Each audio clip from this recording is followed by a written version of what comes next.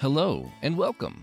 I'm Jeff Bonanno, and you are listening to the Do Something Nice podcast.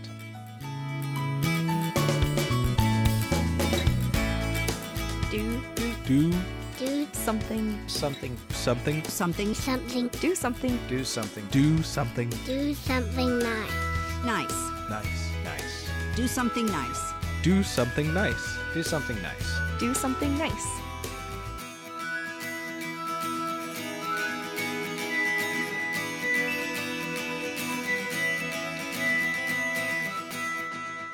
Hello, my friend, and welcome to another episode of Do Something Nice. How was your day? Are you keeping a smile on your face? I certainly hope so. And I know it's not always easy to do, and I'm sure you're tired at times. But I hope there is something or someone that can bring a smile to your face at least once a day. I've been pretty busy myself, and while I do sometimes even forget to eat, I'm trying to look for even the smallest reason to smile. And then I take that moment to smile, at least once per day. It kind of helps me just keep my head up as I plow through the busy days I have. Heck, just the other week, like I mentioned in my last episode, I did another session on the DJ Dorn show. It was a lot of fun talking with DJ again, and I keep thinking about one topic we briefly touched on, which, when you listen to the show, you'll hear more about it. But at one point of our conversation, we talked about being a foster parent or adopting a kid who could use a home. Honestly, it's a hard thing to do and really requires a lot of commitments that you can't renege on. But I have several friends who foster on the regular or go as far as adopting. And I really appreciate what kind of impact they make on the lives of so many kids. And yes, I'll be the first to admit that the fostering program is flawed. There are so many broken points, including some things that just leave you wondering why. But it's important nonetheless, which, if you are a foster parent, thank you for taking on a very important role in a child's life. It wasn't too long ago that I shared an episode about fostering, episode 76 actually, but I really wanted to share this story as well with you. Just like many kids who grew up in the foster care, Barry Farmer didn't have a great childhood. But it was an experience that molded him into a man that he is today, a father to the fatherless. Barely a toddler, Barry and his three sisters went into kinship, which is another form of foster care, where friends or relatives become guardians of other relatives or friends. Anyway, going from one home to another and from friends to family, stability became a luxury that eluded Barry until he was 4 years old. Barry described leaving his aunt and sisters at the age of 4 as difficult. Leaving his sisters and aunt to stay with a grandmother he never knew existed was a hard moment for Barry. But at his grandmother's, Barry finally had stability. He got enrolled in school, had neighborhood friends, and finally, a sense of community. Things many of us had and sometimes take for granted. At the age of 21, Barry got his license to become a foster parent. It all started after he saw an ad on how to become a foster parent a year before. Barry's first foster child took a while because the social workers were reluctant to assign a 20-year-old Barry a child because, well, he was too young. However, Barry's wait eventually ended after he was assigned his first child, a 16-year-old boy who called him Dad. Even though by then he was only about 5 years older than the kid, Barry would allow his 16-year-old foster son to call him Dad because, well, he needed that father-son relationship. A month passed after his first ever foster kid moved out, and Barry received a new foster child. It wasn't what he expected. An 8-year-old white boy. Having never worked with a white kid, Barry couldn't wrap his head around it, because he was well aware of the cultural differences between himself and his new foster son.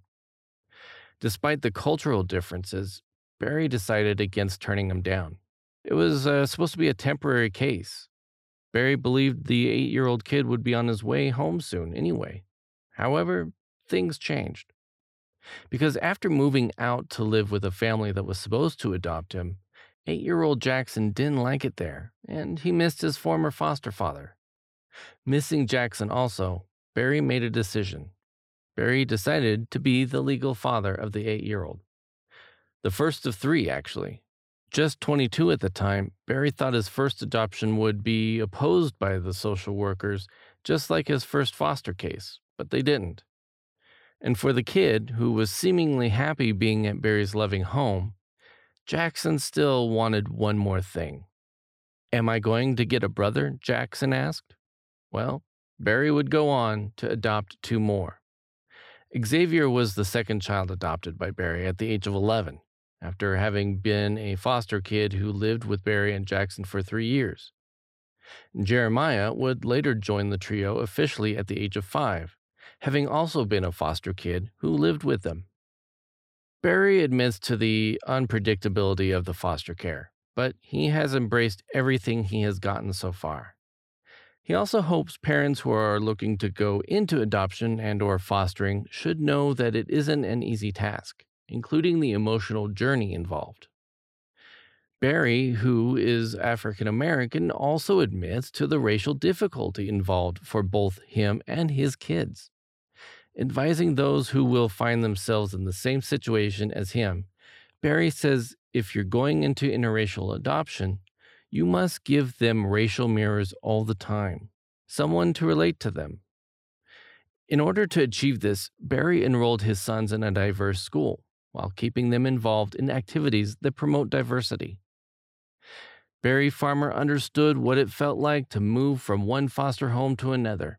He understood what it felt like not to have someone to call mom or dad. He understood the yearning for stability. Barry understood the feelings of a foster kid. Having once been in the system as a kid himself, Barry went back into the system, but this time as a father to the fatherless. American businesswoman Leanne Tuhoy, who is the original foster parent which the movie The Blind Side was based on, once said, "Families don't have to match. You don't have to look like someone else to love them." This is ever so true, and I really want to emphasize the part about you don't have to look like someone else to love them. Because we often judge someone based on their looks or the color of their skin. But in the foster care system, there is one constant.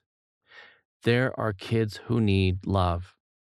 And while it's not just an act of kindness, and it's not a thing that just anyone can do, it's a big part of someone's life. So if you can accept this kind of responsibility, I encourage you to take the idea of being a foster parent to heart.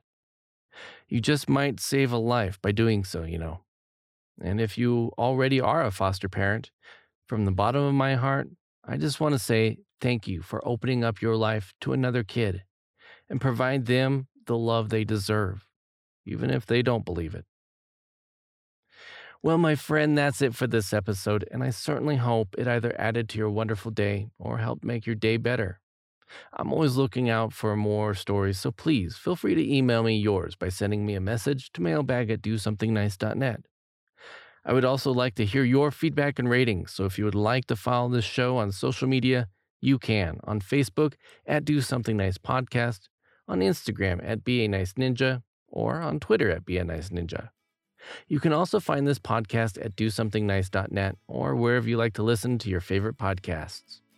If you'd like to learn more about Barry Farmer, he actually has a website that promotes being a foster parent.